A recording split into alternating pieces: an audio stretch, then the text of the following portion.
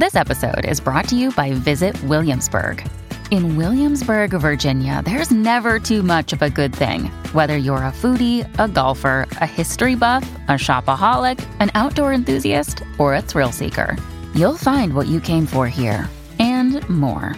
So ask yourself, what is it you want? Discover Williamsburg and plan your trip at visitwilliamsburg.com. And let's continue with the conversation about this incident that is being called hazing, but I think it goes way. I think that's actually just kind of making it sound less than it actually is. But as we know tonight, 10 students aged 15 to 17 have now been expelled from an all-boys Toronto high school known for its athletics.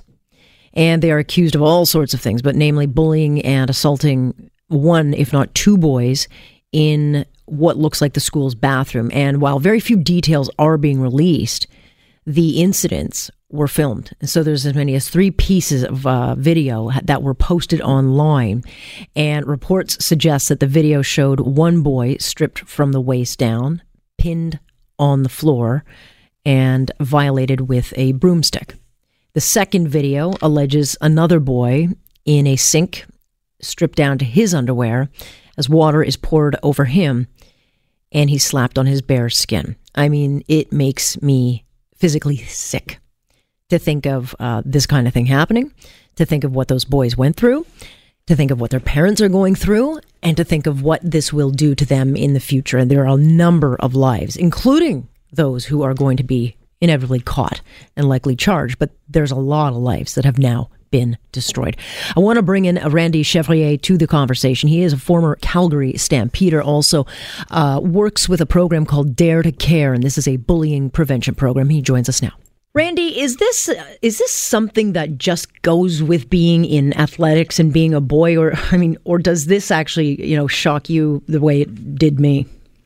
Well, I guess it's shocking that it's still happening in this day and age. To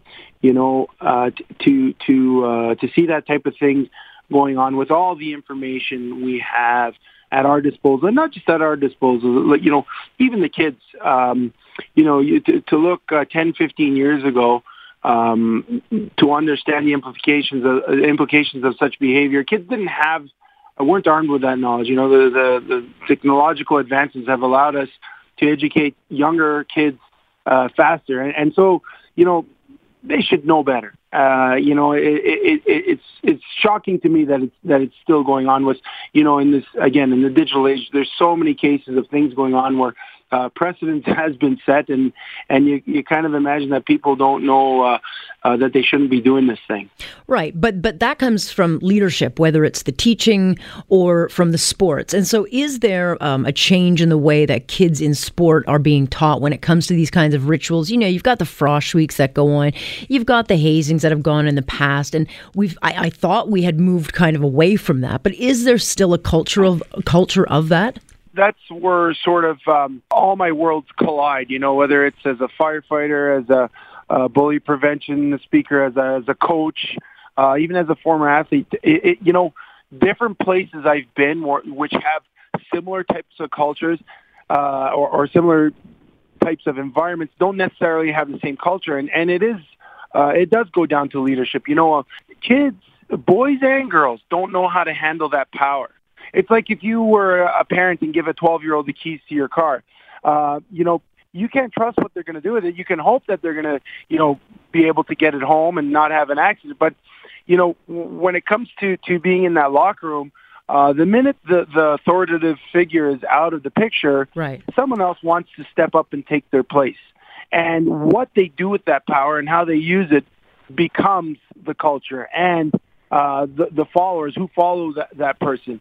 And typically, it's going to be the leaders with more charisma that inspire others to follow. And if they inspire good behaviors and good thoughts, well, you have a positive culture. But if you inspire negative things, you have a negative culture. So that in general is the way I believe teams work.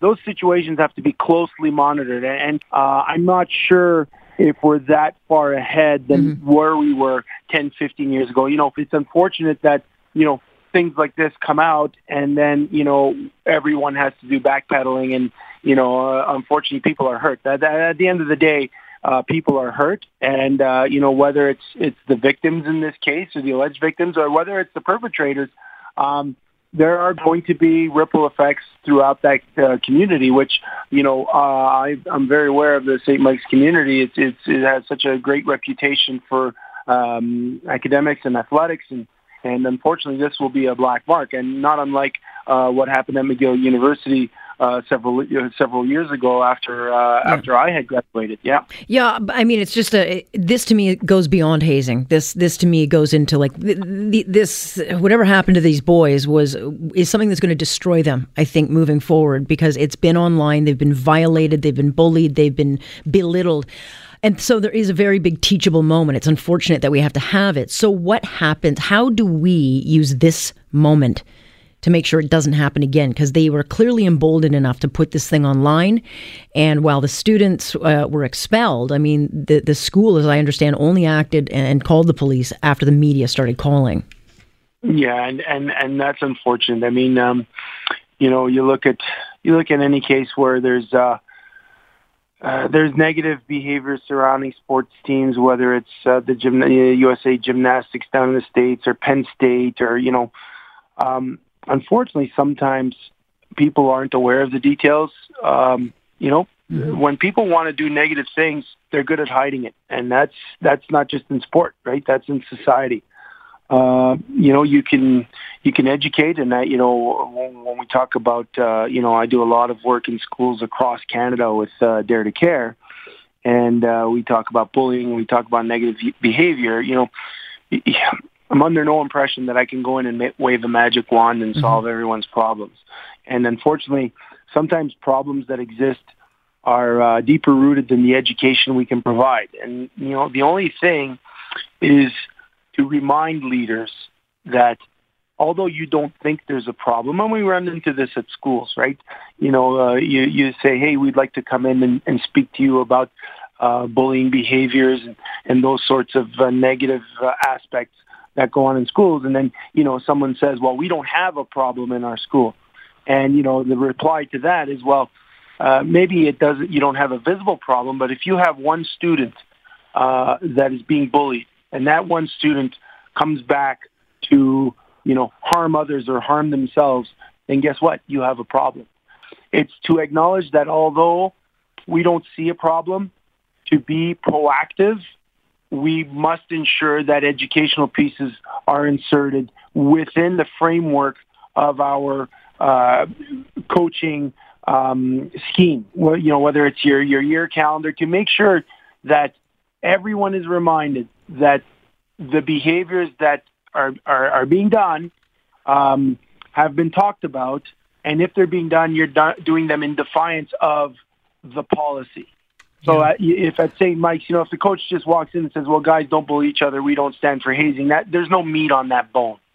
They need substance. They need guidance, and they need a clear definition of what is acceptable and what is not, so that if it does happen, we had a program in there that educated our athletes.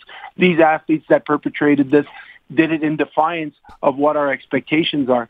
At that point, then the focus really turns to the perpetrators. Whereas at this point, I'm not sure what their policies are, and I'm not saying they're lacking or not. But if they are just a brush by sentence or sign a little contract to say you won't do these things, that can come into question in a situation like that. And then, the school's integrity can be called into question, as well as those of the athletes. Yeah. But, so I truly believe in the power of education, face-to-face workshop type activities that clearly define expectations for these youth. We will see where this story goes and takes us. Randy, thanks so much for joining us. I appreciate it. Thank you. That is Randy Chevrier joining us now. On Point, I'm Alex Pearson. This is Global News Radio.